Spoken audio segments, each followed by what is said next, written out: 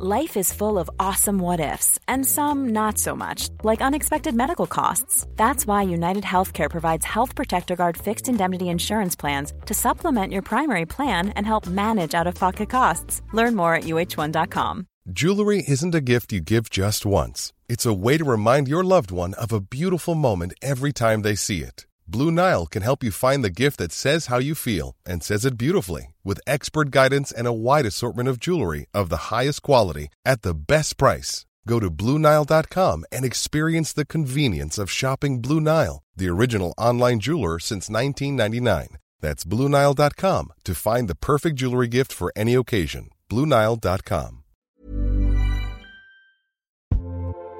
Sarah and I have talked many times about our desire to age as gracefully as possible, and skincare is a huge piece of that. I spend a lot of time and money thinking about my skin, and I have added Ritual to my routine, which just gives me a lot of comfort. Ritual is here for us. They have created a wrinkle support skin supplement and conducted clinical studies, so we know it's working. They're taking the guesswork out of skincare. Ritual Hyacera is one of several Ritual products that I love. I take the daily multivitamin, I take a probiotic, and Hyacera is that once daily skincare supplement that is clinically proven to reduce wrinkles and fine lines and increase skin smoothness in 90 days. I recently met a friend for the first time in person as opposed to online, and we were discussing the fact that I am 43, and she said, "I cannot believe how young you look." And I thought, thank you, Ritual, for that. Start Hyacera to help minimize wrinkles without compromising on clean science. Hyacera from Ritual is a clinically proven skin supplement you can actually trust. Get 25% off your first month for a limited time at ritual.com/pantsuit. Start Ritual or add Hyacera to your subscription today. That's ritual.com/pantsuit for 25% off.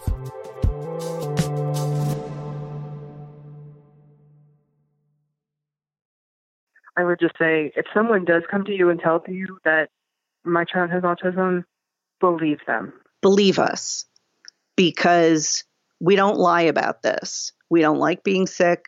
We don't like being disabled. We don't like needing accommodations. So if someone says, "I can't see you today, I'm not feeling well," believe them. This is Sarah And Beth, You're listening to Pantsuit Politics, the home of grace-filled political conversations.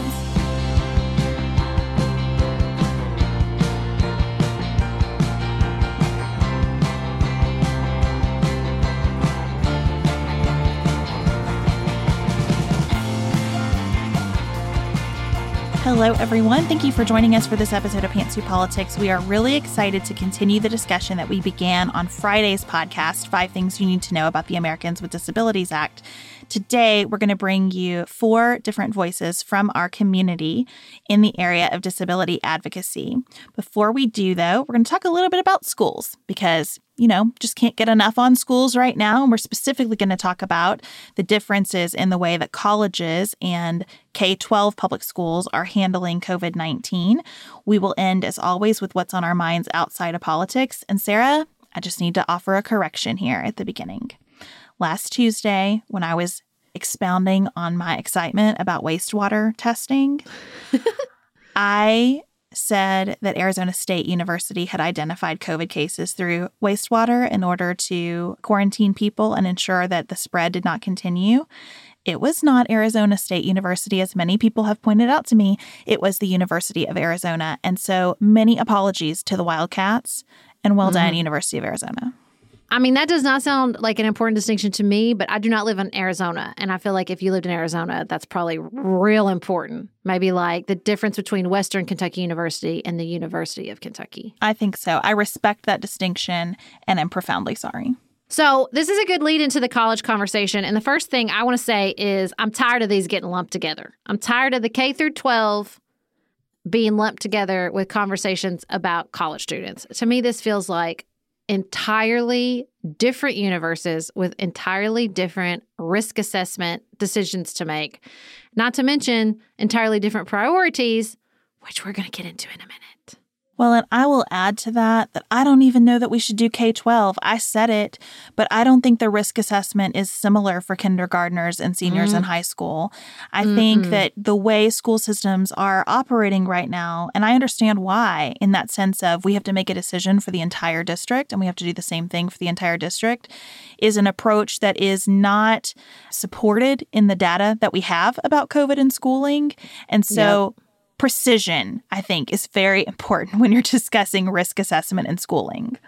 We're going to lean really heavily on the reporting of Anne Helen Petersen, friend of the pod. She's going to be on later this month to talk about her new book, Can't Even. I can't wait for that. But she did some great gathering of testimonies from particularly professors at different types of universities. And that's the thing, right? We can't even really talk about colleges as one groups because you're talking about small, rural, liberal arts universities, all the same as ginormous state universities. And of course, the risk assessment, depending on the type of university, is going to be really different. But I think what her reporting did a great job of, particularly with regard to the state university decision-making, is there's some real consumerism going on right now. The funding for higher ed has been cut. That's not news to anybody. It's continuously been cut.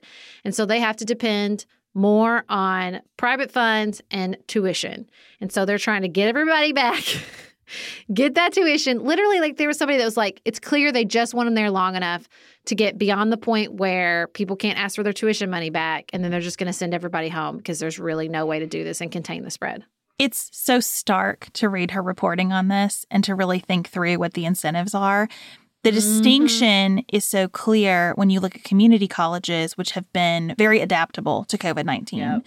Community colleges have completely different incentives because of the funding model. And so many community colleges were able to quickly and seamlessly transition to online education. And the other reason that community colleges did this in such a different way than other institutions, and Anne Helen writes about this in a way that just makes you sick and gives you chills at the same time. Community colleges are not selling a lifestyle brand. Yep. And that's what so many colleges are selling. And I'm not talking about that to say that's evil. I don't think it is. I understand why. Listen, I approached college as a consumer as much as the next person. I did the on-campus visit. I was looking at how nice are the dorms, how good are the activities, and the standards have escalated dramatically since my college search in terms of what people are looking for. So I get that not every professor is sitting around going, well, we really do want to make sure that we have this country club vibe for our students. I think the professors hate it as much as everybody else. But that is going on. Yeah, because it's not the professors, especially not the adjunct professors, right, that are parts of the budget cuts. It was a decision that what we're selling college, what we're selling private universities and public universities and that sort of go away to college situation is the lifestyle, as opposed to we're selling the education and the expertise of the professors. And so that's where they're investing. And it is the lifestyle that makes it so dangerous for COVID-19 spread. I loved this from Seth Godin. I really appreciate his daily emails. And he said, the day that I read the piece from Anne Helen, his email said, parents can do their kids a favor if from an early age, they hear them say famous college instead of good college. I like that. I'm adopting it. That's just a famous college. And, here's what I learned through my experience and watching people who did attend famous colleges. The lifestyle they're selling is really, especially when you reach the upper echelons, is a network. Yes. And I'm not saying it's not valuable. It is. But it's a network. It's connections. Sometimes those are connections to the professors, but often they're connections to your classmates and your classmates' parents and the alumni network and these jobs. And, I just think it's really hard because I loved, we've talked about this a lot. I loved every minute of college. I had a very stereotypical go away to college. I met my husband. I joined a sorority. Now, I was a goody two-shoes. I didn't do a lot of partying, and I definitely would have been the one narking on all my fellow classmates who were planning to party in the face of COVID-19. But, that experience was really valuable to me, and I just wish I could convey that, it wasn't valuable because I had a full-size bed in a fancy dorm. And it's certainly not more important than the health and safety of the professors or the health and safety of my fellow students. But they don't have any margin. And that's a lot. There's a lot of causes for that. But they don't have a lot of margin to say, well, this semester is not going to work in person. Whereas a community college that doesn't do on-campus living can do that. And I think, it's perpetuating a conversation, accelerating change so that we're going to have to really talk about and make some decisions and make some systematic changes that reflect our values. What is college for? And look, it's not going to be one answer for everybody, right? There's not going to be one college is for this, because sometimes it's vocational training and sometimes it's community college and then you go out into the real world. And sometimes it is that 4-year traditional experience. We need to give everybody more margin to make that decision, and we need to give college more margins to meet that need.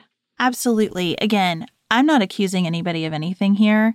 I love so many people in higher ed, and that is a hard field to be in no matter where you are in it. It is so stressful. It is so competitive. A lot of the things that make it difficult for students and parents make it infinitely more difficult for people who work in higher ed.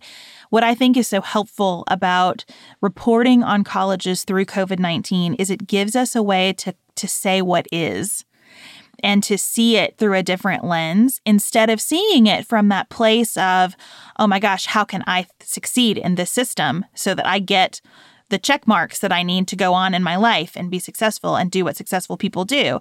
This is a chance to step way back and go, whoa, a lot of that is kind of screwed up and not healthy and dramatically inequitable. And what are we doing setting up a system where we know the risk is high of spread? And again, I know a lot of college students will get COVID-19 and be just fine, but we don't walk around signs telling what our anatomy is. And we don't know who is vulnerable to COVID, and we don't know who they'll interact with who is vulnerable to COVID. And so being able to look at this and really clearly see the economic incentives and how they're playing out, it's important. Well, and I just think there's an aspect of this should have been the place where expertise reigned. This should have been the institutions where we can really solve some of these problems. And in some places we are, everybody's really watching the University of Illinois at Urbana-Champaign because they're doing 17,000 tests on the first day of class alone. So, because that's what the experts are saying. If you want to prevent infections and contain outbreaks in a campus setting, there's going to be a lot of tests. And so, I wish that showing these institutions as trustworthy and a place where public health expertise is really leading the way could shine through instead of places where the institutions are really driven by economic considerations. Sarah, we talked on our last Tuesday episode about having a moment of positivity in the world.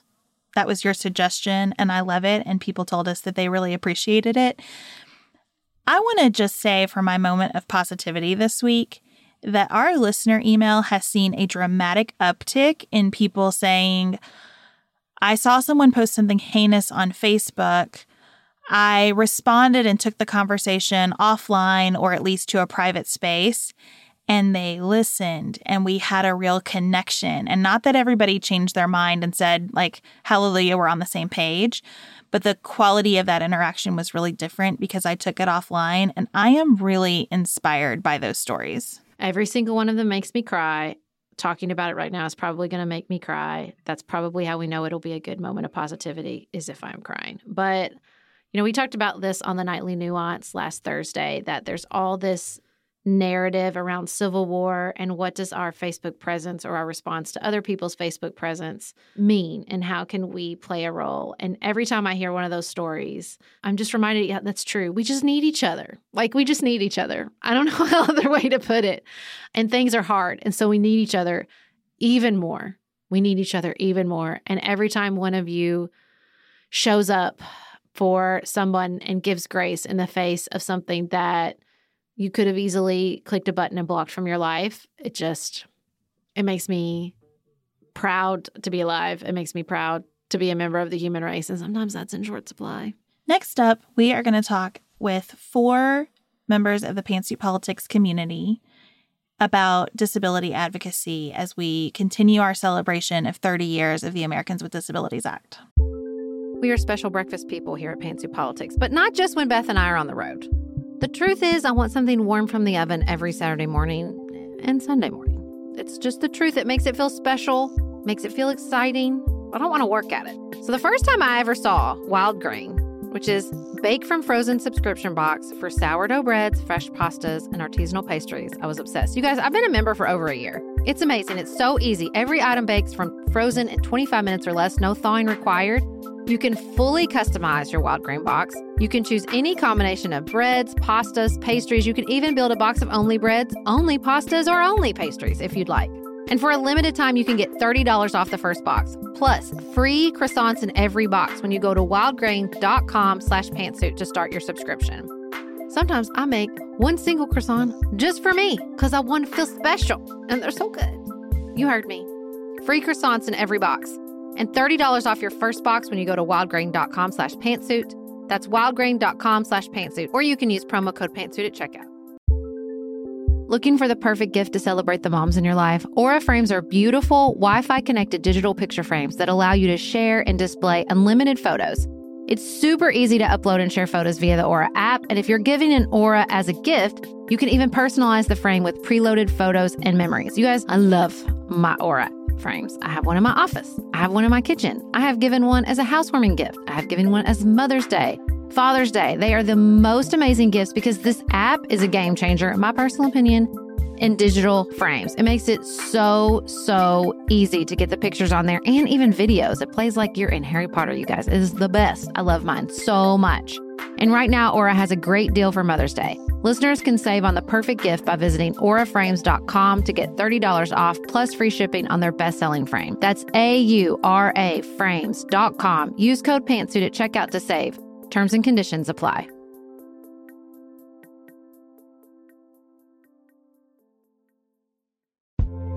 This show is sponsored by BetterHelp. Can I get something off my chest? Every day I feel a little pang of sadness because I think about Griffin going away to college. Y'all, he's a freshman in high school. This is not healthy or normal. This is why I have it on my list of things to talk to my therapist about. We all carry around these things, big and small. When we keep them bottled up, it can start to affect us.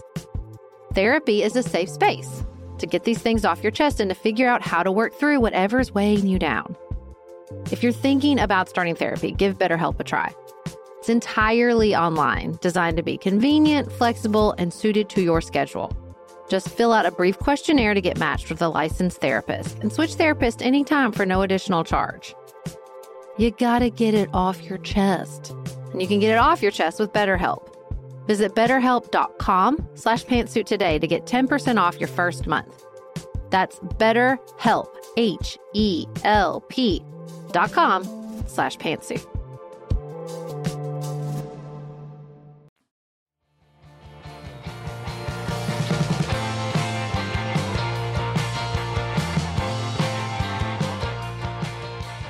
We are so excited to continue this conversation with 4 women about disabilities advocacy. You're going to hear from Jenny, who lives with chronic fatigue syndrome and who has advocated for years around funding for medical research. You're going to hear from Mary Sue, who lives with blindness and spent her career working in the Social Security Administration. You're going to hear from Angie, a friend of ours from college. Angie's son has autism. And you're going to hear from Nina, a longtime listener who is just beginning her work in disability advocacy. This is just the tiniest attempt to scratch the surface of the broad array of experiences that exist around disabilities. And we hope that hearing from our listeners sparks more conversations and thinking in your life about barriers and access and empathy and inclusion. These conversations are deep. They required a ton of vulnerability. And it felt important to me to share a story that I don't think I've ever shared with anyone, best I can remember from my own experience. I shared on Friday that I have fibromyalgia and that early in my career, I was really struggling to manage the pain and fatigue and just overall sickness that can accompany fibromyalgia. I also have shared many times on the podcast, and especially on the Nuanced Life, that I am a little bit addicted to success and other people's appraisal of my work. And so early in my career, when I was dealing with these symptoms, I was sick a lot. There were a lot of days when I just could not get dressed and drive myself into the office. I was too sick to do it. I also was working to address that. So I had lots of doctor's appointments, and I started a water therapy program that necessitated I be out of the office a lot. I was still getting my work done, but I was not physically present in the space. And at one of my very first performance reviews as a new lawyer, one piece of feedback that I got was that it was really frustrating for my colleagues that I was out of the office so much. And I cried sitting in the chair in the performance review. And I think that the people giving the review to me did not understand why I was crying. And I think they thought it might have been tied to another aspect of that conversation. But I was so devastated that my health was an issue, that anyone who I worked with, I don't know who made that comment, but that anyone I worked with would so casually rattle off something like that in a process where they had that shield of anonymity instead of talking with me about it. I can't begin to put into words the level of shame. Like, my face is hot recounting it here more than 10 years later. And it is just important to me as we continue these discussions to recognize that my experience with disability has been an incredibly fortunate one. And very few people in my life think of me as having a condition. And I don't think of myself that often as having a condition, other than knowing that there are certain things I have to do to manage it. And so it is hard for me to talk about this, and I want to say that because I recognize how incredibly hard it was for the listeners that I spoke with to talk to me about this. And I so appreciate them sharing their heart in this way. And it's a reminder to me that any advocacy in this space requires this intensely personal spilling out of everything that you're living with in your body and in your mind and spirit about that bodily experience, or that experience with your own mind. And I appreciate these folks very, very much. So let's start with Mary Sue. I adored talking with Mary Sue and learned so much from her. Mary Sue's daughter is a listener of Pantsuit Politics and connected us with Mary Sue. And I'm excited for you to hear about her experiences.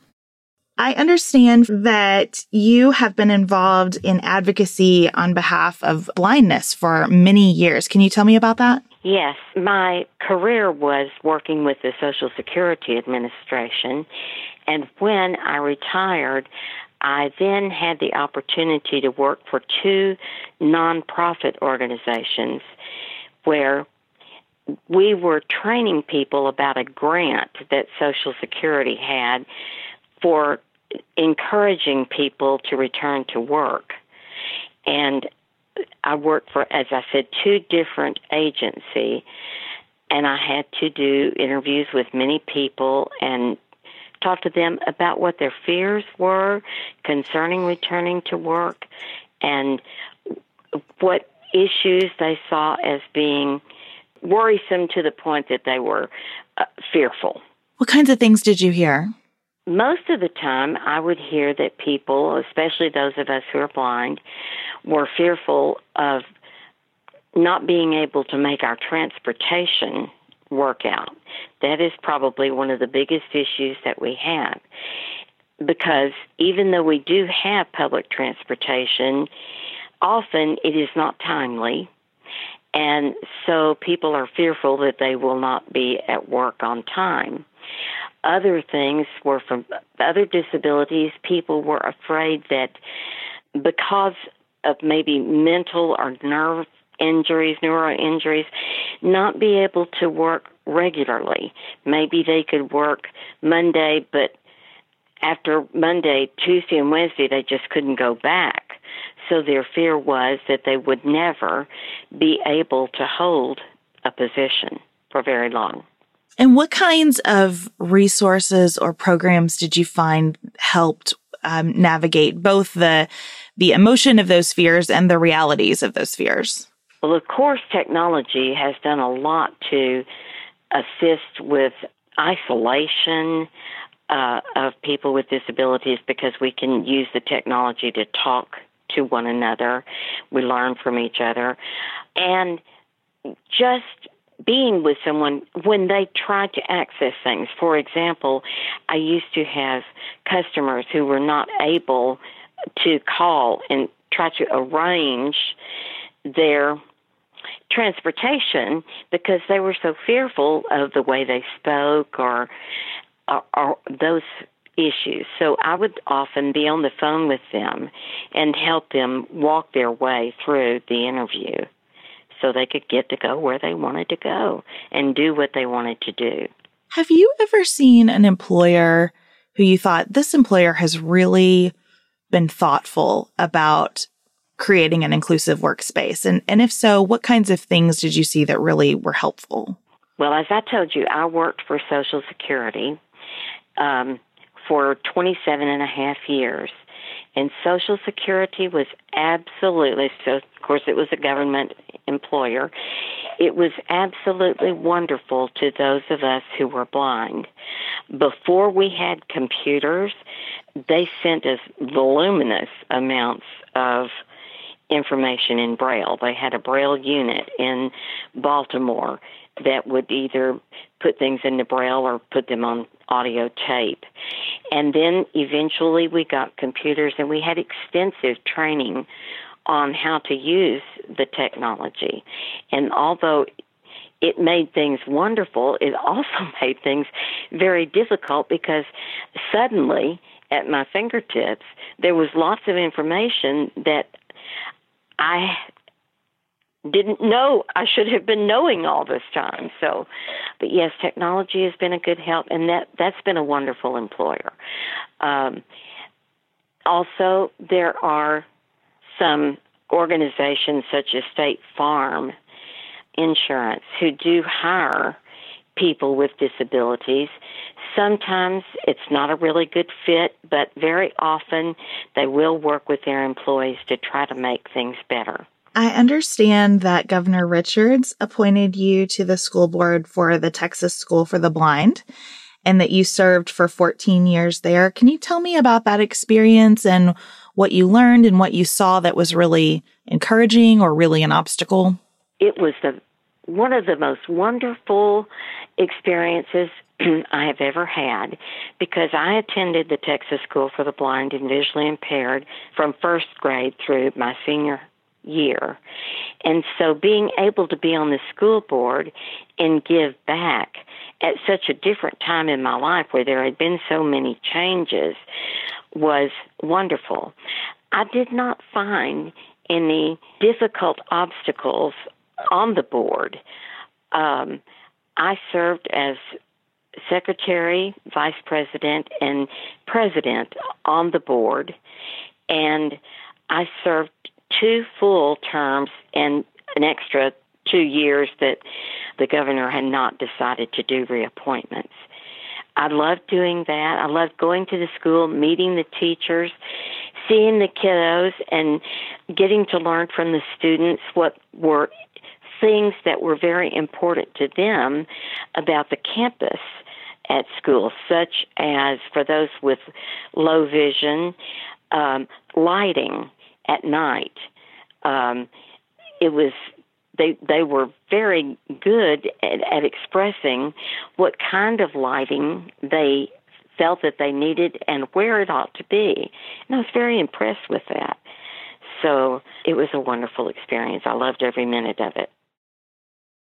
Next, Jenny shares her work on advocating for research funding and transparency. So will you tell us just a little bit about you and your career and kind of how you got involved in being an activist around disability work? Sure. My entree into disability and activism was very sudden and unplanned. I was an attorney in Philadelphia at a large law firm, a little over a year into my career, and I woke up one morning with a sore throat, and I went to work anyway. And within a couple hours, it was difficult to walk. I had a high fever and various other infectious symptoms. And after a few months, I was diagnosed with myalgic encephalomyelitis, which most people know by the name chronic fatigue syndrome. And that was in 1994. And so I had to stop working for what I thought would be a month, and I was never able to go back. So it's been 25 years of being largely homebound. And when I first got sick, there didn't seem to be much going on in terms of research into this disease, and definitely in terms of the federal response to this disease. And 25 years later, there's been some change, but it's pretty minimal. We could focus on progress, or we can focus on how far there is to go. And I usually focus on the latter.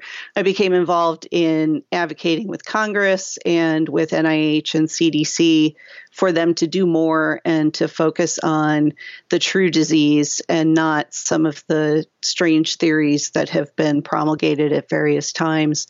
And eventually my legal background came in handy again. I started asking factual questions about what NIH was doing, how they were doing it, and started filing a lot of Freedom of Information Act requests and taught myself how to parse a lot of that data. And so over the last 6 years or so, I've been very focused on getting accurate information from NIH chiefly, but also other parts of the government, and then reporting that to my community so that all advocacy can be informed by the facts and not by guesswork or broad generalizations. And so I've really taken a deep dive into that piece of disability activism. So tell us what NIH does today and what you're doing through FOIA requests and otherwise to hold NIH accountable around that work. So NIH is the largest funder of medical research and related health research in the country, and their budget is in the billions and billions of dollars. Historically, my disease, ME, has gotten somewhere around $5 or $6 million a year in research. And for people who don't have a science background, that might sound like a lot, but it's almost nothing. Research is extremely expensive, especially when you're doing research on people as opposed to research just at the bench and a microscope. And it hasn't really changed much over the years, maybe $3 to $6 million on average in the last 12 years or so. There was a big shift in 2017. NIH finally decided to fund some collaborative research centers, and they put out a specific request for those proposals. And so in 2017, the funding did jump up to about $13 million a year. It's dropped slightly since then, but that's where we're hovering right now. So that's a big improvement. But relative to the amount of disability caused by this disease, ME, we think, affects between 1 and 2.5 million Americans. At least 25% of us are homebound or even bedridden. Most people are unable to work or go to school. There is no diagnostic test. There is no treatment. Most doctors don't understand the disease, so educating the medical community has been another really big issue. So in the context of all of that, $12 million a year is, I've called it pocket lint to NIH. It's very insignificant.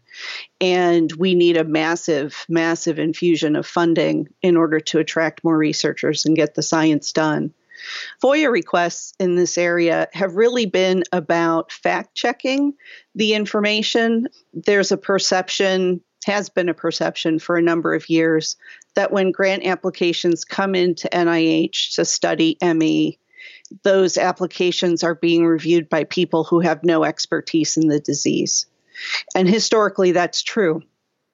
The applications would be reviewed by people who had expert in pain management, dentists, and psychologists, none of whom are particularly expert in the disease.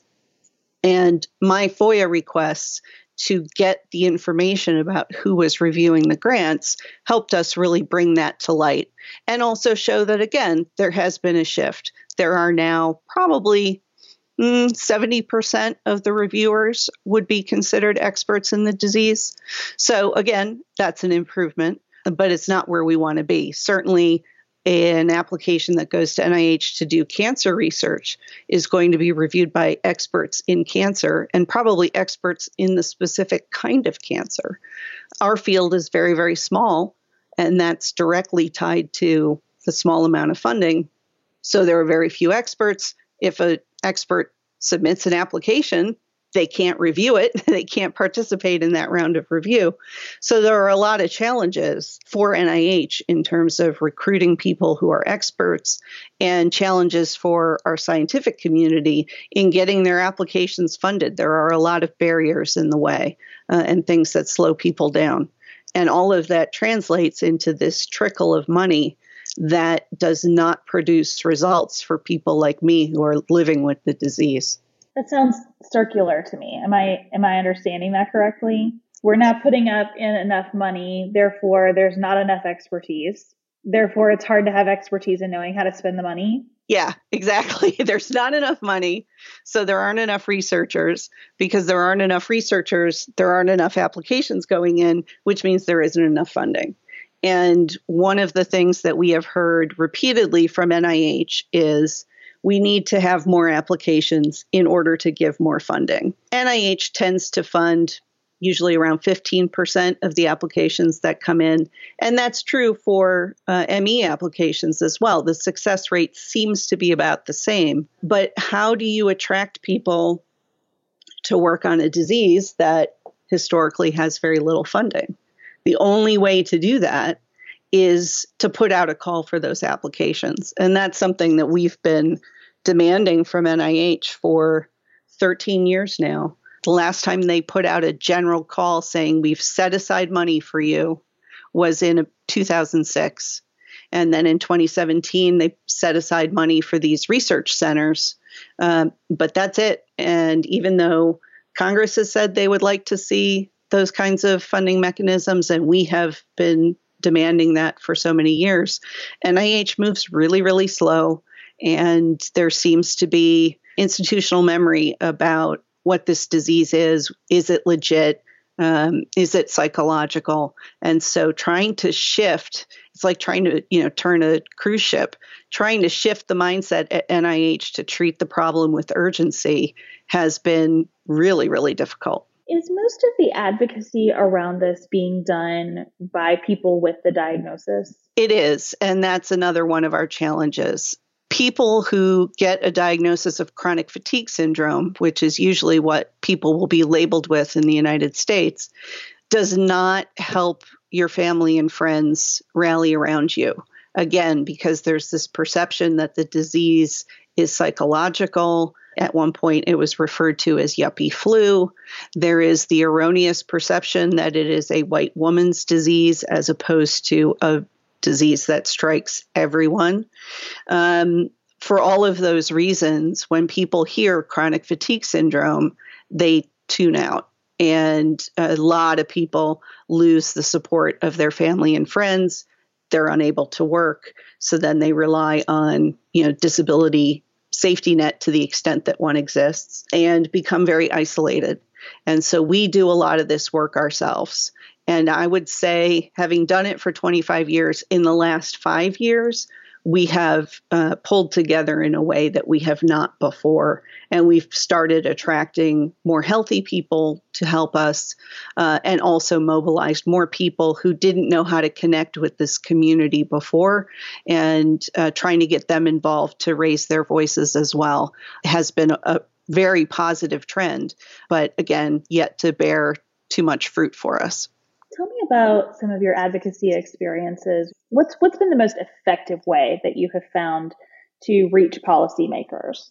I think the most effective way for this movement in general has been to make a lot of noise and get attention, and then get meetings with decision makers. And that's something we've done better in the last 5 years. There's an organization called ME Action, which has run a series of public events called Millions Missing, which refers to the millions of people missing from their lives because of the disease, and the millions of dollars missing from trying to find scientific answers for it.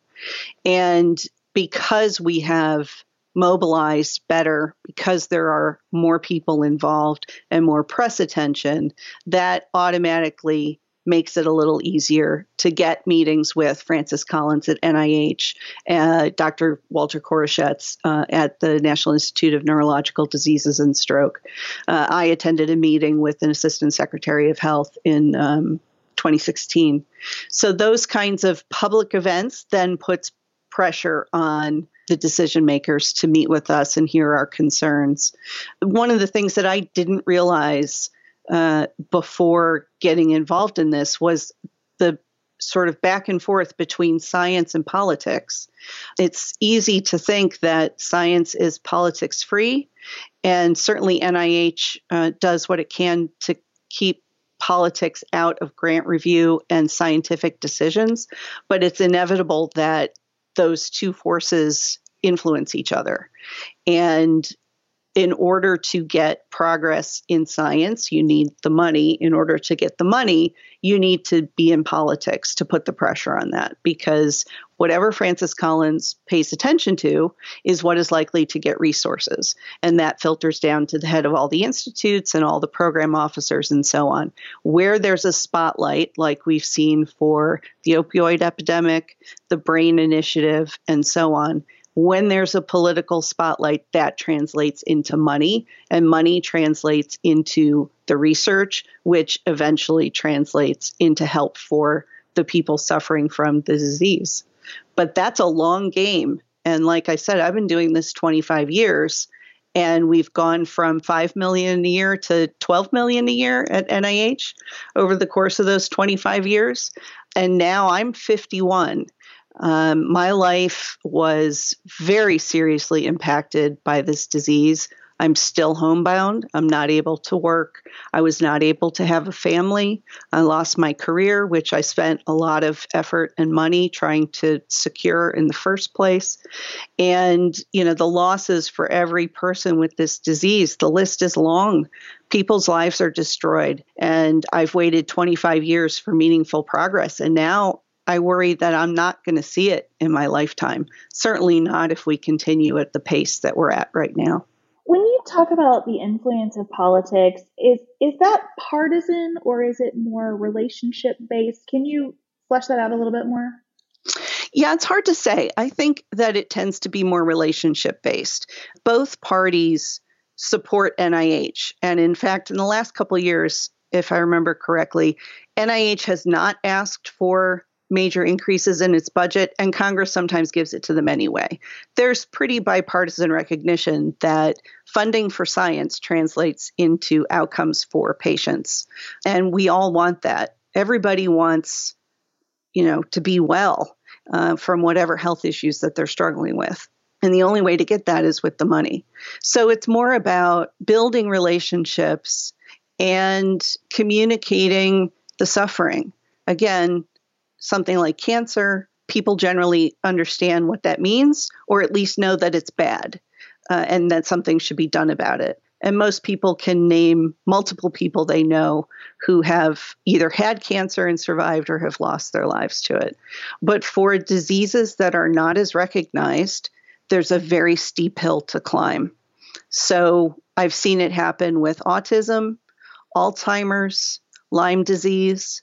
There seems to be a critical mass of attention that then translates into bigger steps forward. And we need bipartisan support in order to do that. The HIV/AIDS epidemic is usually pointed to as a major success for activism, and it definitely is. And again, that was communicating the impact on people and showing the suffering.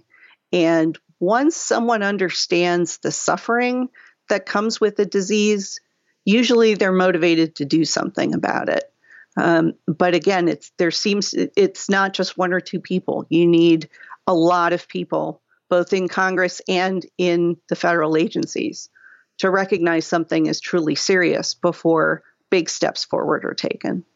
It sounds like the process itself almost creates a weird sort of competition among diagnoses.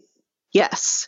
And on the one hand, I don't have a problem with that, because we should consider the burden of illness in making funding decisions. we should think about the impact on the economy of a disease like ME, where the federal government acknowledges, I think it's $25 billion a year in economic loss because of lost productivity and associated costs. That should matter in NIH's priorities. But NIH has only consciously started using burden of illness as a factor within the last few years. And so it's definitely the case that whoever is screaming the loudest and getting the most attention is likely to get the most money. Or the low-hanging fruit, diseases that are relatively easy to figure out. You have one infectious agent, you identify that infectious agent, then you look for a cure for that infectious agent, problem solved. And that's an oversimplification, but it's a lot easier than a disease like ME, which seems to have no single trigger among all patients, no single course of illness, no clear, fast progression to a more serious disease state that is across all patients. It's a lot more complicated a problem to unravel. And it's tempting, I think, to focus on the problems you think you can solve and stay away from the problems that are really, really messy. And I think that's just human nature. So we've been at a disadvantage. ME has been at a disadvantage for 30 years, and other diseases have benefited from our disadvantage. There's been more money available for another disease because the money isn't being spent on us. But the cost of that in terms of human suffering and the cost to the economy, to me, makes it clear that we need to correct that. There needs to be a different distribution of resources because this is an extremely serious and expensive problem that not enough has been done to even scratch the surface at solving it. Who is best positioned in our current structure to really make a difference on how this money is spent? I think on the federal side, it is the decision makers at NIH, many of whom know that this is a problem, but have not exerted their political capital to raise its profile and invest more money. In the system itself, looking at the whole ecosystem of scientific research, the scientists, the researchers also need to step up. NIH is right. They can't fund an application that isn't sent to them. They can't fund an application that is sent but isn't very good. So there's a feedback loop of NIH saying, we're interested, and the scientific community saying, great, here's my idea, fund my idea. And it's very challenging as a patient, and especially someone who is homebound like me. I can't go around to the universities in my area. I can't identify people who maybe would be interested and do sort of that evangelism, scientific evangelism to recruit people. You know, I think a lot of patients sit and think, you know, what the hell are we supposed to do? We're the ones who are sick. Why does it fall to us to agitate for this change, especially when there are so many people who understand the toll of the disease? Why is no one picking this up and running with it? You know, someone who's better placed to make a difference in a short period of time. And I don't have the answer to that question. I've wondered about that for a long time. Where are the barriers to really making progress, and how do we overcome them? It's not all on the federal government, but it should not be on the patients themselves. We're going to hear from Angie now, who offers a completely different perspective as she is advocating for her son in the context of schooling. So first of all, my son is 4. My son Sam is 4. He was diagnosed in January with high-functioning autism. So he is verbal, and he's in a regular classroom. He goes to a public preschool here in Covington. And one of the issues that we're running into is that his school is great. His teachers are wonderful. The IEP meetings that I go to are very productive, and I really feel good about them. But my son was born 3 days before the school cutoff, which is August 1st. And I have been told sort of unofficially by school administrators that because of the federal funding they receive as a public preschool, there is no wiggle room for having my son repeat another year of preschool. He has to go to kindergarten next year, unless I want to take him out of public school and pay for private school. So that is something that my husband and I are sort of wrestling with right now and trying to decide what we're going to do. Have you seen other areas where there is federal support, which is helpful, but there's a lack of flexibility around what that support allows that kind of keeps it from being as helpful as it can be for your family? That's really the major area where federal funding sort of touches our lives. We run into, because we live in Northern Kentucky and we get a lot of our services from Cincinnati Children's, we sort of run up against this issue of, we live in Kentucky. Kentucky has far less funding set aside for autism services than Ohio does. And so when we go to Cincinnati Children's, they say, oh, but if you live in Ohio, we could offer you this.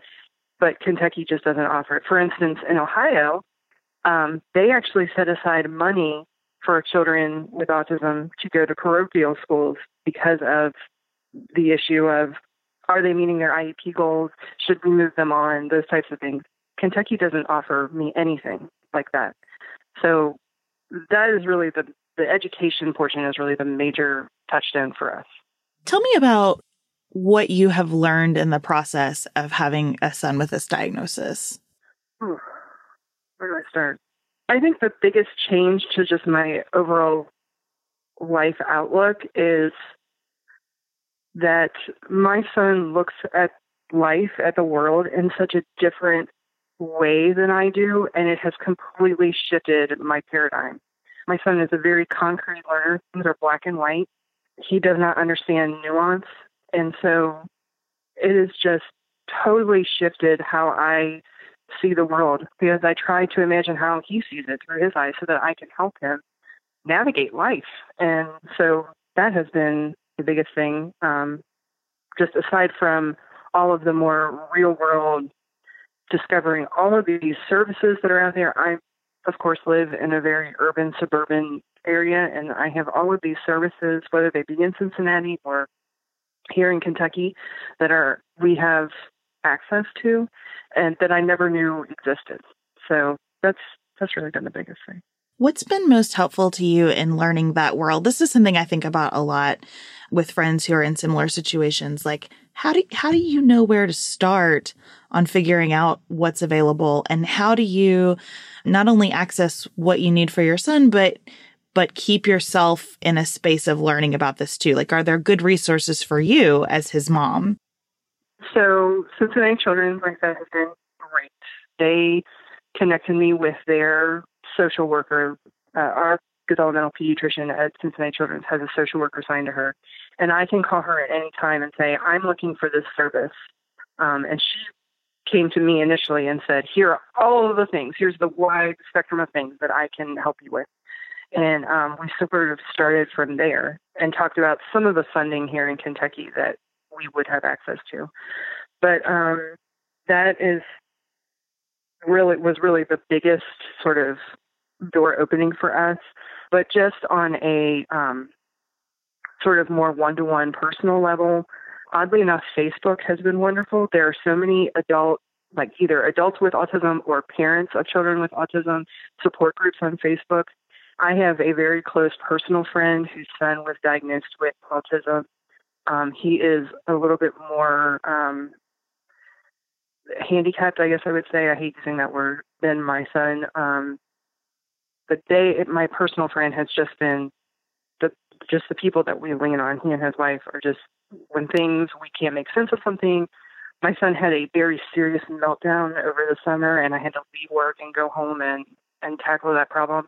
And he was my first phone call, and he was just amazing and just talked me through it. And so just sort of building our village just with our own family and friends, but then going to the bigger places of Cincinnati Children. There's another agency here in Northern Kentucky called Hope Bridge that helps with that. And then even just another layer beyond that, going to the internet, like Facebook and things like that, and researching or talking to other parents or just reading the posts of what other parents are going through and thinking like, yeah, I've been there. I know exactly how that feels.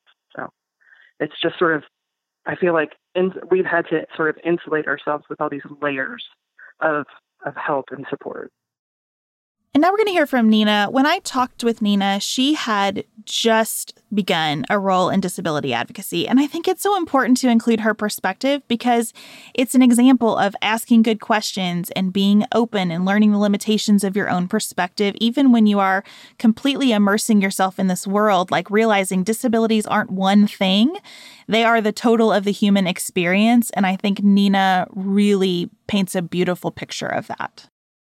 So yesterday was my first trip ever to Capitol Hill. So quite a day to be in a space where policy is being created. And really, I was there as a part of a national conference for just a network of university centers that are focused on disability work. And our job there was to meet with our legislators and their staff to specifically highlight recent accomplishments in the area of disability legislation and just the ongoing work. And as someone who is new to this field, what struck me and what continues to be something that I'm just mulling over is the value of individual voices and individual stories when it comes to experiences around disability. In my area of work, particularly regarding healthcare, but also, I don't know, like I just really paid attention to how the staff members who we were meeting with were really focused on getting personal impact stories of folks who are living with disabilities, have family members who are living with disabilities, or are being trained to work in these communities. And I was really encouraged by their attitudes and wanting to hear about what's difficult and how they can be helpful. And, you know, also just their, I don't know, I guess their excitement to celebrate recent wins. So I will say I spent a lot of this last week learning about disability policy and disability legislation from a wide array of topics. I sat in sessions learning about transportation and disability and transitions from education into the workforce. And there was a lot of really incredibly complicated talk around the challenges that still face folks with disabilities and being able to access competitive integrated employment, which is an area that I did not know much about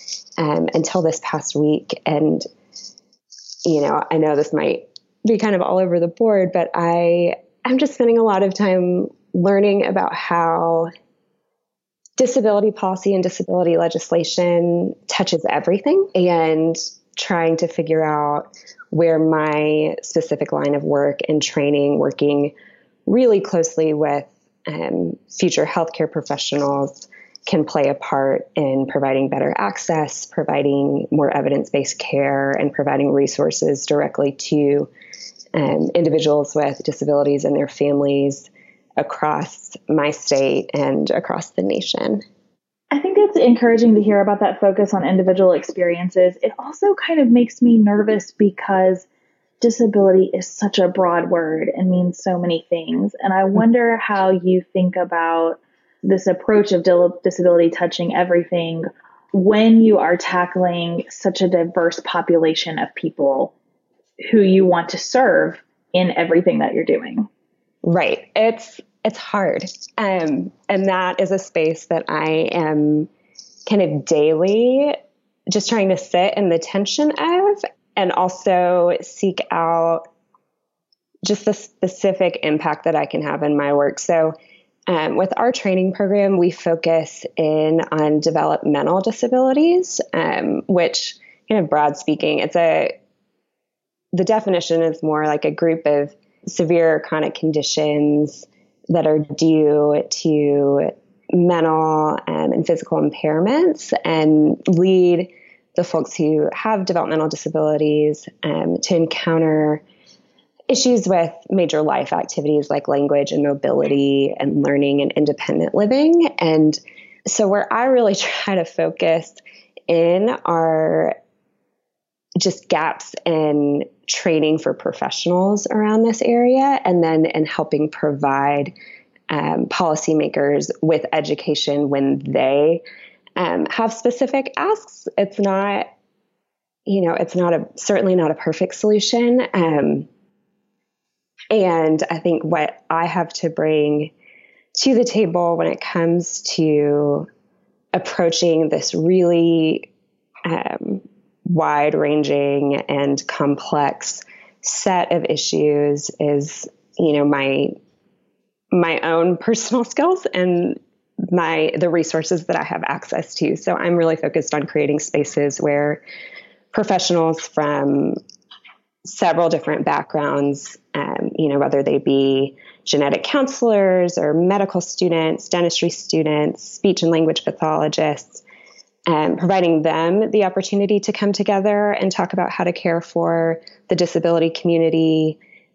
Within those contexts, elevating the voices of individuals with disabilities and family members of folks with disabilities. And then with that whole group, then providing opportunities for those professionals and those individuals and those family members to interact with policymakers, to be trained in how to educate others.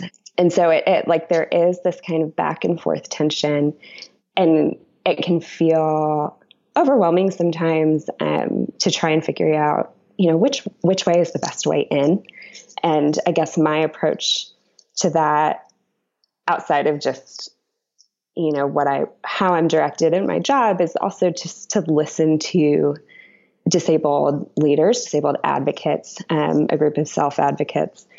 And that is, an audience that I am always seeking. Well, not an audience, that's a group of teachers that I'm always seeking to interact with, whether it be on social media or at these conferences, just taking every opportunity I can to fill my feeds and increase my personal interaction with individuals with disabilities, and hearing about what is impacting them the most at any given point.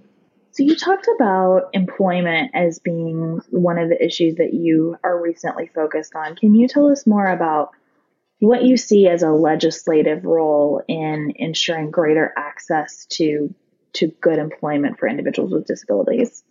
Yeah, so one of the conversations that came up over and over again at the conference I recently attended was around competitive integrated employment, which I mentioned earlier, basically looking to legislation to help provide solutions so that people with disabilities are no longer segregated in sheltered workshops, where they're not being given the same opportunities to pursue employment that is employment of their preference in a dignifying way as folks who don't have disabilities. And there are ongoing kind of policy efforts around that area. And then adjacent to that, there are provisions in policy right now that allow for individuals with disabilities to receive sub-minimum wage.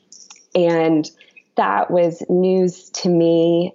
That is not something that I can sit comfortably with, every day, certainly. And so those are kind of the two areas that I have been recently exposed to where people are doing more work. And I'd be happy to send you kind of follow-up resources on those that I have access to, specifically when it comes to ongoing legislative initiatives around employment.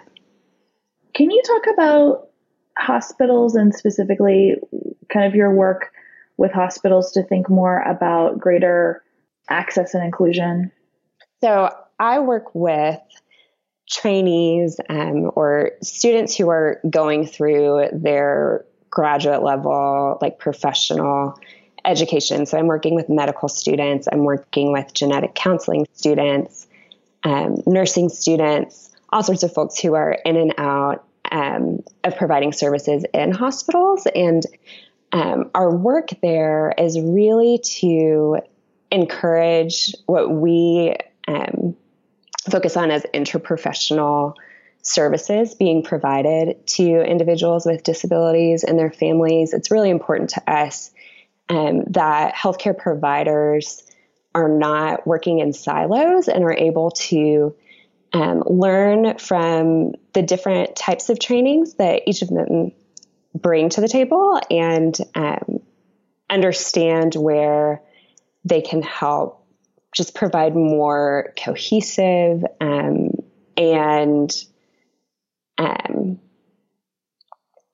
just the best care possible for individuals with disabilities and their families. So we do a lot of training via case study for our students, and they're able to sit in these round tables, look at case studies, and offer different supports and tools and resources that each of their professions provides to help improve the lives of individuals with disabilities. And, that work is carried out, and my work gets carried out outside of the hospital itself in a classroom-based setting. And the hope is that these future healthcare providers can take the lessons that they learn about collaboration, about learning from other professions into clinics, and hopefully work also in interprofessional clinics where they can lean on other expertise. And then we also, I want to be sure to mention that along with bringing healthcare professionals from different areas of study and discipline into the same room, we also consider self-advocates with disabilities and family members with disabilities in those training settings to be able to speak from their own individual lived experience expertise and provide that education for our healthcare professionals in training so that, the voices of the people who we're trying to serve are being included at every level that we possibly can. What has surprised you most as you have started getting into this world? I think what's been most surprising is really, it's the day-to-day impact of beginning to work in the field of disability. There's so much that I am learning and becoming aware of.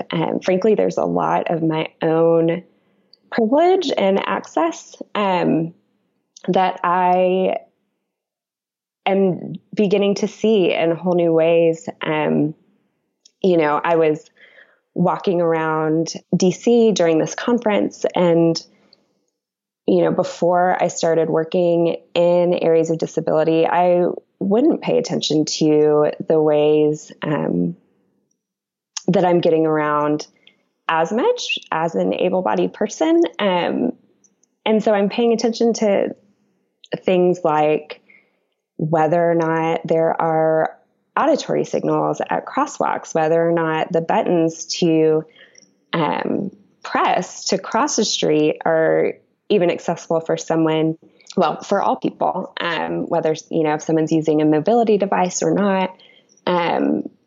When I am on social media, I am paying attention to things like captioning and text descriptions of images and the absence or presence of those supports for folks when it comes to just receiving the same information that I am day in and day out. I think of all of the positions that I've held thus far in my career, I've always taken a little bit of work home with me, but I am finding that particularly in this area, I am constantly learning and seeking to learn more about how to be a better professional in this field and a better advocate and ally in this field, kind of on and off the clock, because while my work focuses really specifically on the healthcare aspect of disability access and care,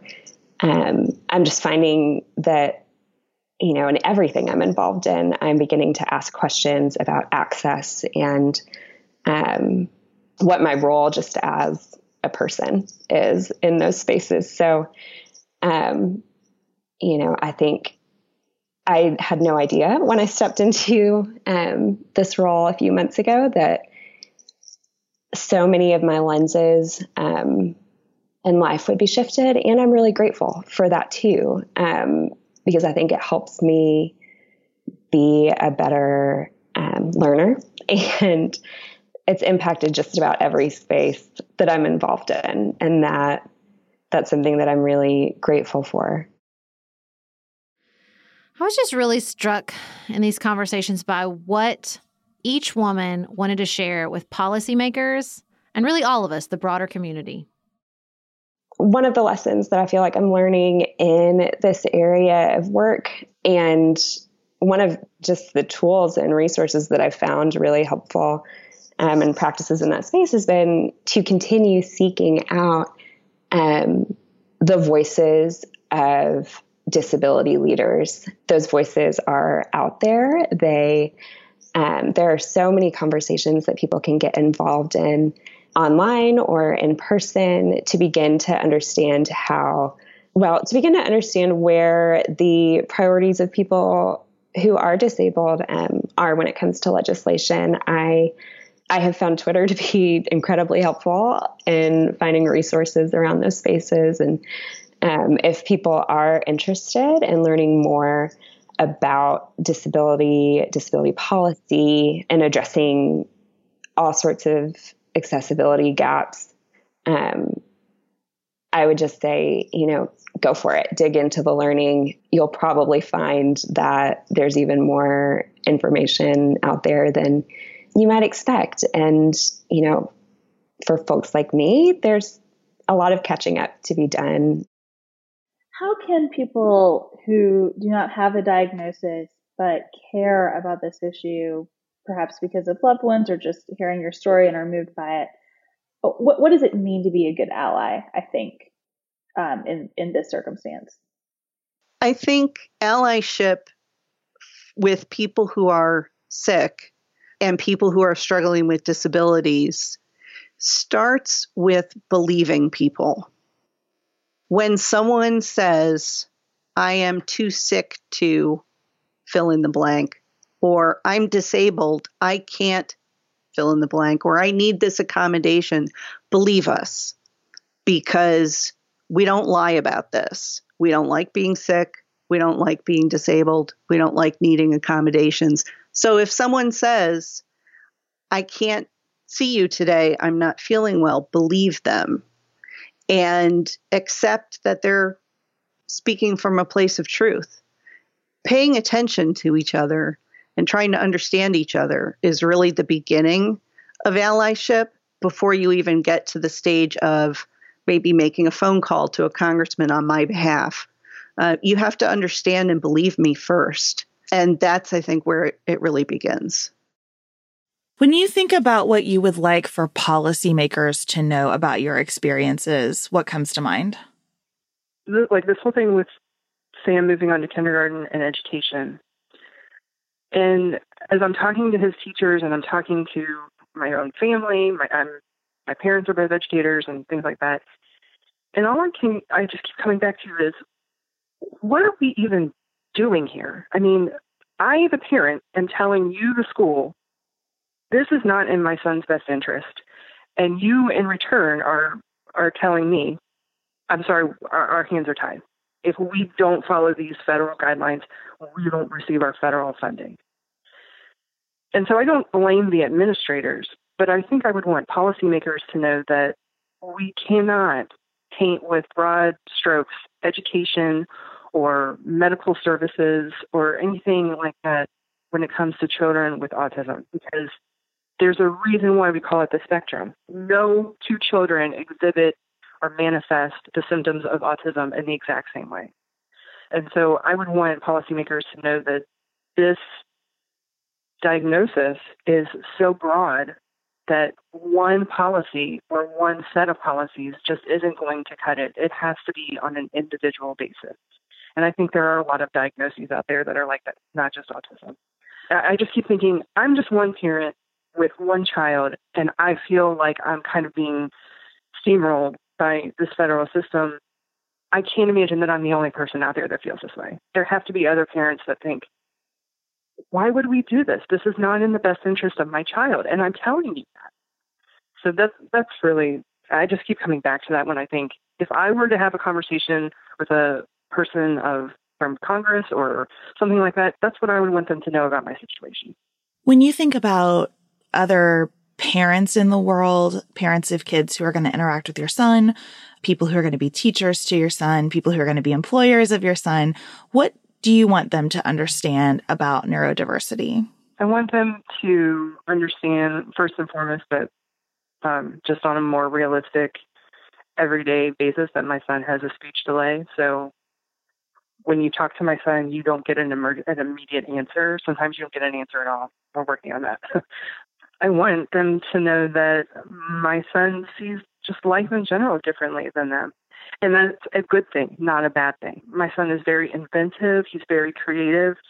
And even though he sees the world, he doesn't see those shades of gray. The wheels are always turning. And I would want them to know that neurodiversity makes all of our lives richer.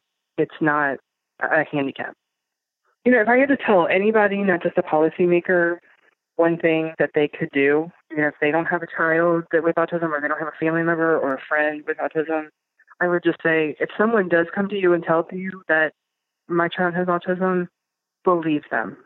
Because I was amazed how many people in response, family and friends, coworkers in response, said, I'm just not sure that that's right. Wow. I think he's just a typical 3-year-old boy. And I can't begin to describe how insulting that is, because I didn't just wake up one day and said, oh, my son must be autistic. I'll just start telling people that. I mean, it was a lengthy, almost 6-month process to get that diagnosis. And you, the coworker, you, the friend, or even the family member, you don't see what I see every day. Getting up, taking care of my son, getting him to school, getting him back from school. You don't see what I see. So just believe me when I tell you that. You can keep those thoughts to yourself. I don't need to hear them. I think that's really what I would want anyone to think about when someone tells them that someone they love has autism. What do you want policymakers to understand about living with blindness and how they can be helpful and supportive of this community of people? I can tell you that blindness is the most feared of any condition, even to the point of people saying, if I lost my vision, I would die. I would rather die. And I'm very concerned because right now I believe that we have in place, due to our leadership, a platform of hatred, of being, it's okay to say what you do not like. I think that policymakers should not make fun of those of us who see in a different way. And we definitely do. We see with our hands, we see with our ears, and some of us even can tell where we're going simply by the way that the air hits our faces. We know where we are. We need to turn. We need to stay straight, that kind of thing. And I just believe that encouraging people to not be afraid of those of us who are blind because of their fear that it could happen to them, we would be a long way toward improving attitudes concerning the blind. As I'm listening to you talk, I'm thinking that ability to see in a different way would really benefit us in positions of leadership. Do you see active efforts to recruit people to run for office to represent that different way of seeing? No. I have heard one thing that, and this isn't about leadership, but I have heard about one thing that has just absolutely thrilled me to death, and that is that the TV show This Is Us, they actually have a blind person playing a blind person. I mean, a real blind person on the show. That I'm so pleased about that, because in so many different areas, it's not blind people being blind people. It's somebody pretending they're blind, and they don't know how. I mean, I don't care how much information they get and training they get. No, being blind, it's who we are, and I would like to see more blind people get to be blind people and be important. What do you want people who are not blind or do not have anyone they love who is blind to know about how they can be supportive? And maybe not just supportive, but also uplifting and respectful and valuing that perspective that you're describing. I read a book over the weekend of 60 essays that were written by people with disabilities, and they weren't all blind, but they all mentioned some of the same things. When I go to a restaurant, very often the server will ask whoever I'm with that they can make eye contact with what I want to eat. More recently, I've been able to find wait staff that will come and touch my shoulder and say, "What is your order?" Which is just such a tiny thing to do. And I think that people would be helpful with those of us who are blind if they did not think automatically that we are unable to answer questions, use the computer, just become a little bit more educated by being with those of us who are blind. I understand that it is fearful. When people cannot make eye contact, that is very difficult, and I understand that. So I always try at least to look in their direction so that although my eyes are closed an awful lot of the time, I'm making the effort to be with them. I also think that it's nice if you're shopping, if anybody that's helping you shop, whether it be working in the store or your friend that went with you, to allow you to touch things and make observations about what they are. It's the smallest things in life that makes such a tremendous difference. What have I not asked you about that you think is important? I would just like to tell you that this has nothing to do with being blind, except that I have had a very normal life. Not all blind people are the same, just like all sighted people are not the same. Some of us can do more than others. Some of us are more capable than some of our cohorts.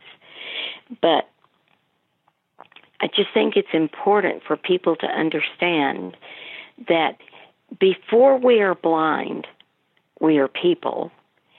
And I think so often that when I meet people and have spent time with them, my great hope is that when we're not together anymore, they'll think, "Oh, Mary Sue said this and it was so funny," and not, "Mary Sue's blind and she said this and it's so funny." I would like them to think of me first. And so I try very hard to put myself out there. And I realize that sighted people are very often not going to come to me. And even when it's difficult, I enter conversations and try to bring people to talk to me so that I can have more friends, and they can too.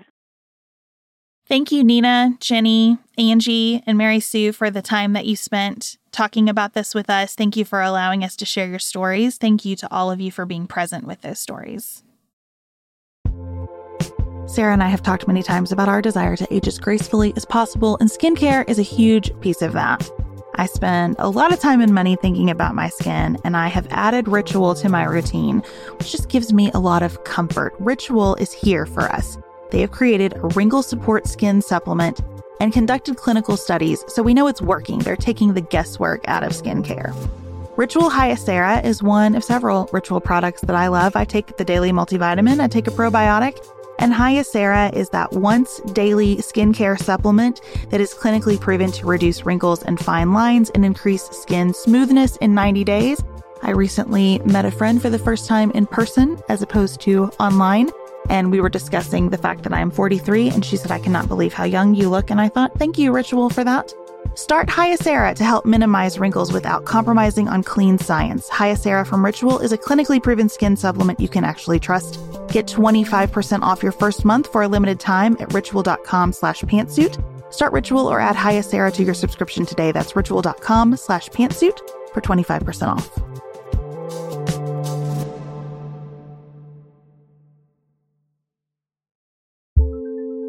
Do you want a bra that's sexy or a bra that's comfortable? Thanks to Third Love, you can have both. Third Love was started to take all the frustration, ick, and out of bra shopping. That's why they make solutions for every bra problem, aka problems. Their bras make it easy to bring back perkiness you haven't seen since high school, get smoothing you know where, and have straps that actually stay put. Designed at their headquarters in San Francisco and made from premium materials, they put every style through hours of wear testing on real women, including themselves, before it's given the stamp of boob approval. Comfort and support are guaranteed. Plus, whether you're a double A cup or an H cup, their virtual fitting room will help you find your perfect fit fast. And they've even invented half cups. No more feeling stuck between two cup sizes that don't fit right. It's time to get your problems solved. Visit thirdlove.com and get 15% off your order with code podcast15.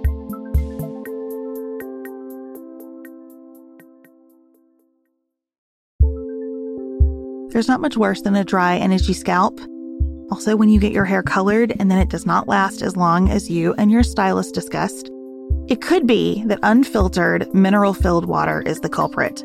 Hard water is a leading cause of damaged hair and dry, irritated skin, and about 85% of the United States uses hard water, filled with dissolved minerals and added chlorine. That's where Canopy's new filtered shower head comes in. Canopy, known for their beauty hacks and reimagined humidifier, has revolutionized the filtered shower head.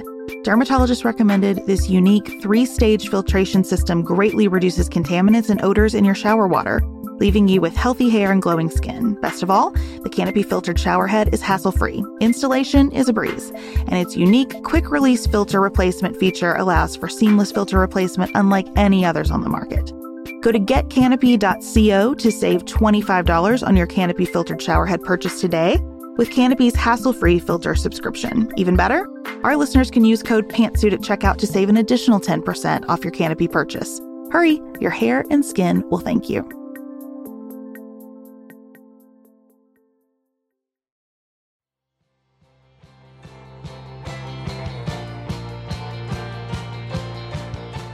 Sarah, what are you thinking about outside of politics? I'm thinking about multi-generational podcasting. Okay. So the other night, my youngest child says, I want to watch Cats.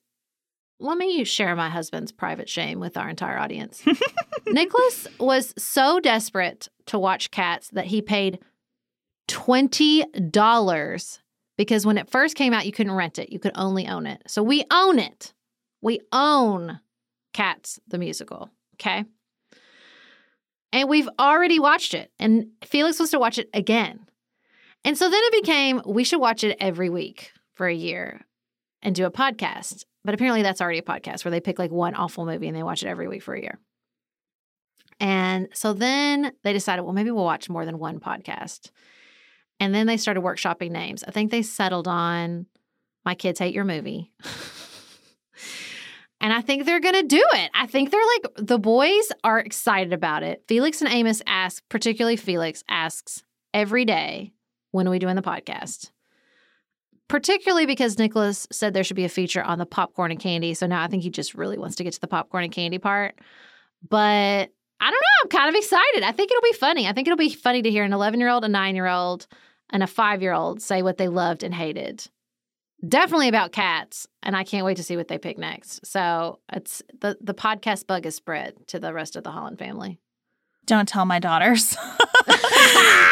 Jane told me she wanted to start a cooking podcast once. And I said, that sounds great. Let's do it. And she said, okay, well, like, what do we want to cook? And I said, well, you have to think about what a podcast is. So if you want to do a cooking podcast, it's going to take a whole lot of preparation and work. You can't just make something and show it to people. You know, we have to think about, and we started talking about what the production would look like. And she was like, nah, you know, I don't think so. I don't think I want to do that.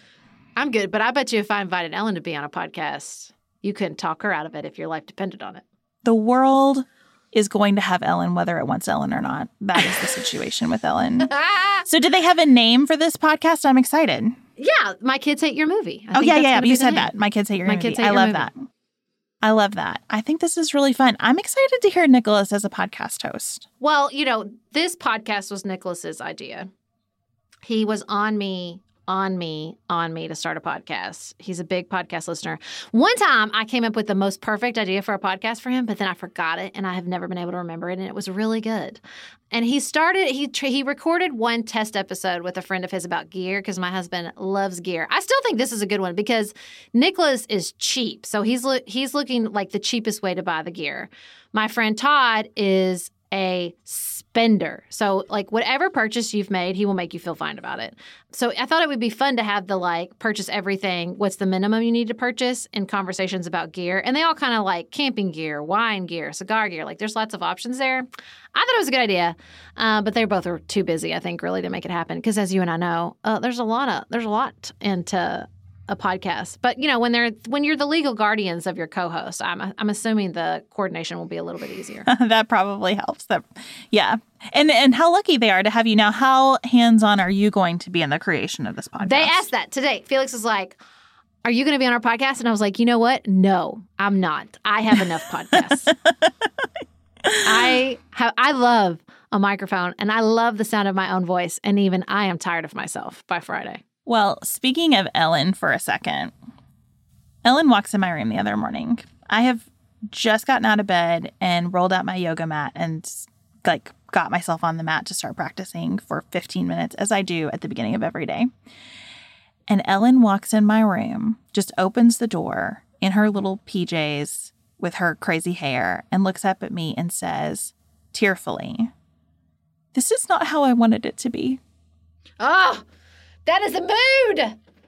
That is a mood, Ellen. Ugh. So as I probed this a little bit, I found out that what Ellen wanted, how she wanted it to be, was she believed she had slept in and that all of us should be dressed and downstairs eating breakfast with her breakfast waiting for her so she could roll up to the table and have her breakfast in her pajamas. That's how she wanted it to be. And I'm ready for her to be the next Dalai Lama. I just feel like everything out of her mouth is true and reflective of how reality should be and wise, and that she's speaking to the deepest part of my inner being. She was incredibly disappointed with us. And so the other conflict that we've had with her recently, and I'm just leaning into Ellen has her own sense of wisdom and there's not anything anybody can do about it, is with kindergarten, her teacher would like us to be on every call with her. And her teacher would like us to watch every kindergarten video with her. And I understand why completely, and I respect her teacher. And also, that makes Ellen so angry that she cries the whole time. Mm-hmm. She is so livid at the idea that we would need to sit with her or even hear what her teacher has to say, that she can't stand it. And so I've decided we just don't care. We're just going to have to defy the teacher on this one and let Ellen wear her headphones and do this on her own. And it's hilarious because the very things that had her in tears, angry, screaming, "I hate this. I don't want to do this. This is boring. This is awful." Now she does with absolute delight, as long as we leave her alone to do it. I love that. I love that. It's so true. I gave this talk to my friend, Leslie, often gets mentioned, friend of the pod. I'm a real rebel when it comes to public school. I'm probably God bless, every teacher and principal's worst nightmare, because I'm just going to be real upfront about this and be real vulnerable. Please don't email me. If I don't like the rule, I don't obey it. Like, I'm just a for real rebel, like the Gretchen Rubin model. If I don't think the rule makes sense, I don't follow it. This might mean I'm not really an Enneagram 1 at heart. I don't know. But there's just some stuff that I'm like, if it doesn't work and it makes everybody's life harder, don't do it. Just don't do it. Like she was saying that they want the assignments turned in by 3 p.m. And I was like, or what? Or what? We're going to go to elementary school parent jail? Please. Please. I'm sorry. And I'm sorry if that makes teachers' lives harder.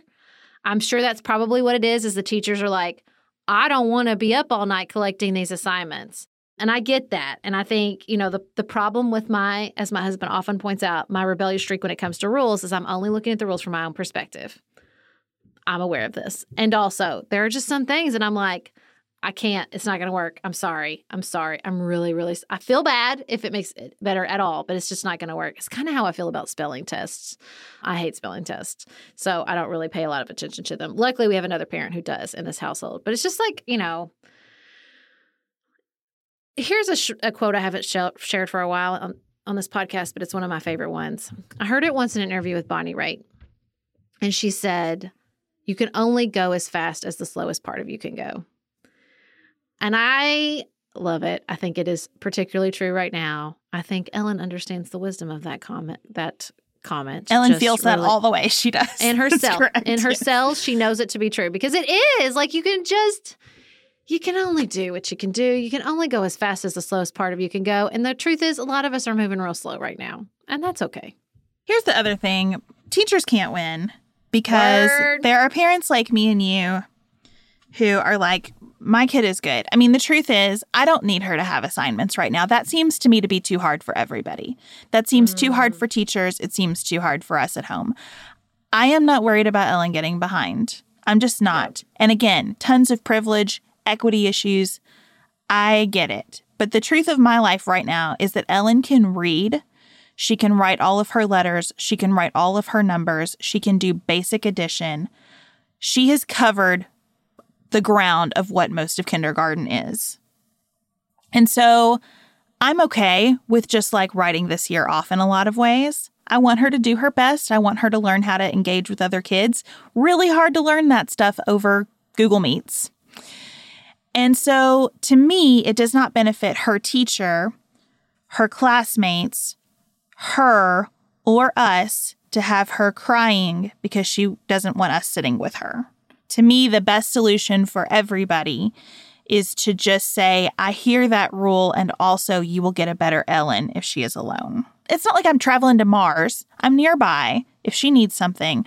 But I cannot supervise every moment of this because it doesn't work for anybody.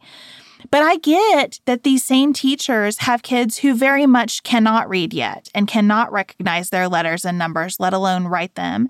And I get that there are parents whose kids are probably as far along the path as Ellen, but are saying, like, if we're going to make the schedule to get into our famous college, we're going to need you to pump up the workload here.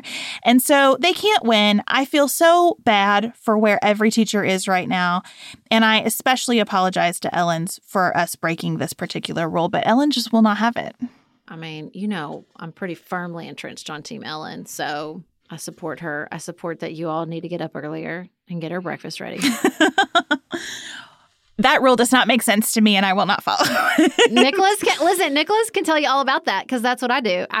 On the weekends in particular, like I want a special breakfast, and so we've talked about special breakfast on our social media feeds quite a bit. I believe in special breakfast. It's one of my sort of fundamental values as a human being.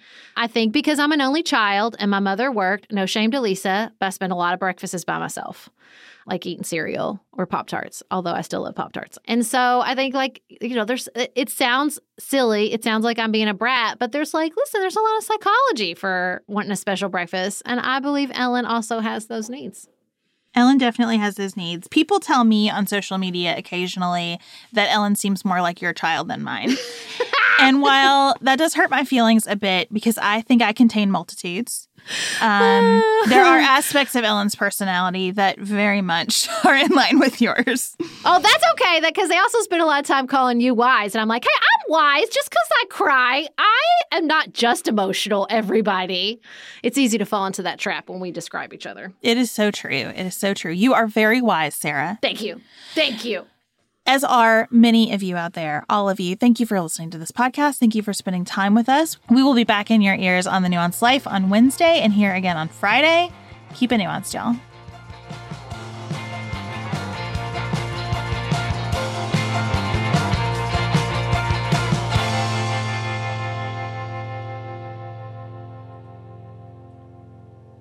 Pantsuit Politics is produced by Studio D Podcast Production. Elise Knapp is our managing director. Dante Lima is the composer and performer of our theme music. Our show is listener-supported. Special thanks to our executive producers, Tim Miller, Joshua Allen, Tiffany Hassler, David McWilliams, Allie Edwards, Martha Brunitsky, Amy Whited, Janice Elliott, Sarah Ralph, Barry Kaufman, Jeremy Sequoia, Lori Ladow, Emily Neasley, Allison Luzader, Tracy Putoff, Julie Haller, Jared Minson. To support Pantsuit Politics and receive lots of bonus features, visit patreon.com/pantsuitpolitics. You can connect with us on our website, pantsuitpoliticsshow.com, sign up for our weekly emails, and follow us on Instagram.